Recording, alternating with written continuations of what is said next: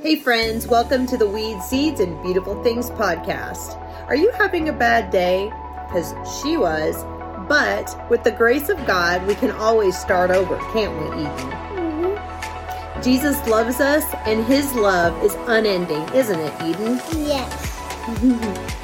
Jesus loves you just like He made a way and a provision for you. If you don't know Jesus, you're really missing out, aren't you, Eden? Yes.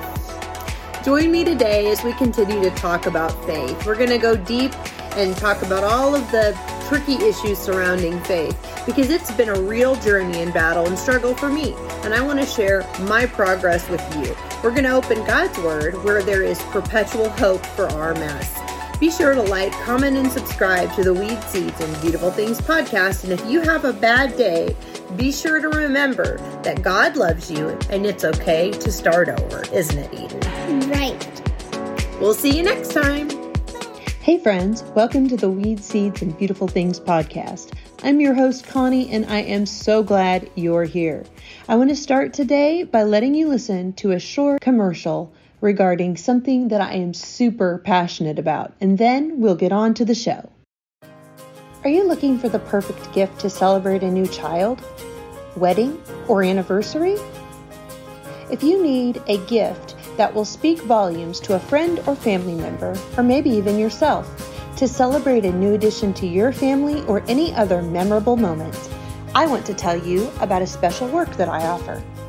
I make hand-painted calligraphy, watercolor, keepsake name prints to celebrate the birth, adoption, or any other memorable moments in your life. This is also a wonderful and thoughtful option for those in your life or inner circle who have suffered from infant loss, infertility, and miscarriage. This handmade keepsake will say all that's needed for a grieving friend or loved one, allowing you to just be present. Reach out to me on the web at www.weedseedsbeautifulthings.com, where you can browse my work, set up a free consultation, and read about my heart behind these pieces.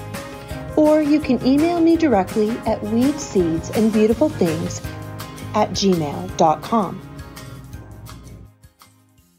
Talking about captivity and how the Lord in His tenderness doesn't just throw us out of our cage. People that were born into or have lived in captivity for a prolonged amount of time don't know how to be free. So the Lord in His tenderness cracks the door open a little bit and we venture out and we come back into the cage.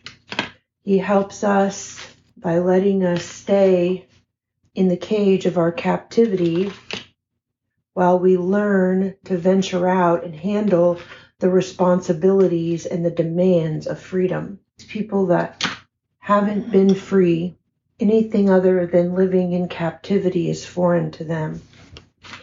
And actually, more dangerous if they move too quickly towards freedom than captivity ever was. And I think that's a concept that we miss. We think that freedom, because it's free, it's us being able to do, we're not bound, we're not this, we're not that, that there's some sense of like we know what to do with that. A person that has lived in captivity knows what to do with freedom, and we don't know what to do with freedom. And freedom in the hands of someone that has only lived in captivity is enough to be their end. So that's why the Lord told me, be sure to stay in the cage until it's the Lord who lets you out, until it's the Lord who opens the door. Be sure to stay in the cage until it's the Lord who opens the door, is what He told me. And now it makes sense. It makes sense because He is opening the door little by little and helping us to walk out confidently from our captivity instead of walking out and being ruined by freedom. because his goal is to heal and redeem and restore and to make people that are able to have a close, strong, effective relationship with him, because those people that truly know their God, as it says in Daniel 11:32, will do great exploits. And that is important because that's the kingdom work. That's being effective in your life, in your ministry, in everything that God has intended. That's where the abundant life comes in. That, he came to give us life and to give it abundantly. Well, I was wrestling with that earlier this week because I thought, really, nothing feels abundant. Everything feels either hard or tainted with such fear, sadness, sin, I don't know. And then I'm just been praying every day, just fervently. And normally I would have given up. Normally I would have given up because I would have said, well, I'm not getting anything. I'm not blah, blah, blah, which just shows my own immaturity, even for all the growth I've made.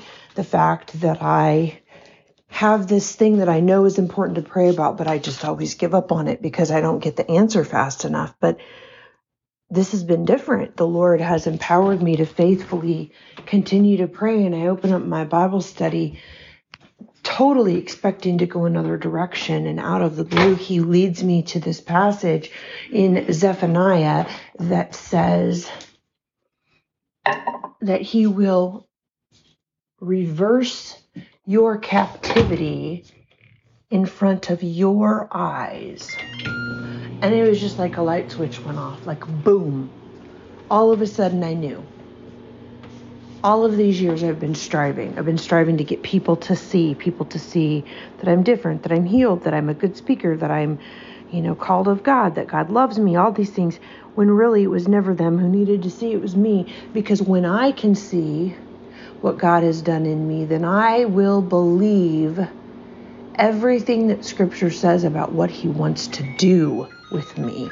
And when I believe what he wants to do with me, then I am effectively ready to walk out of captivity and to do the great exploits that he has me to do, because it will be through my belief and relationship with him, not through the tainted belief that anyone else or any other source will meet my needs. And so here we are, standing here in my kitchen, 33 weeks pregnant, needing to pee, having terrible allergies.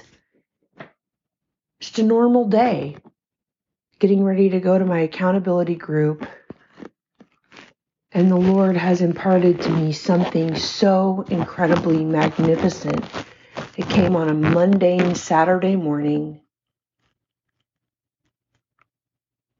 because I didn't know. I'm going to start that sentence over.